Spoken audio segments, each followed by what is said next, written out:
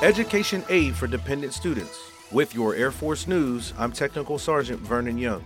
The Air Force Aid Society is now accepting applications for the General Henry H. Arnold Education Grant, Merit Scholarships, and the Supplemental Education Loan Program through April 30th.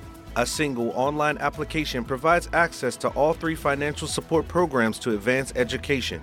The Arnold Grant is a need-based grant ranging from $500 to $2,000 for qualifying dependent children. The Air Force Aid Society also awards a minimum of 10 merit scholarships to incoming college freshmen who demonstrate outstanding academic potential.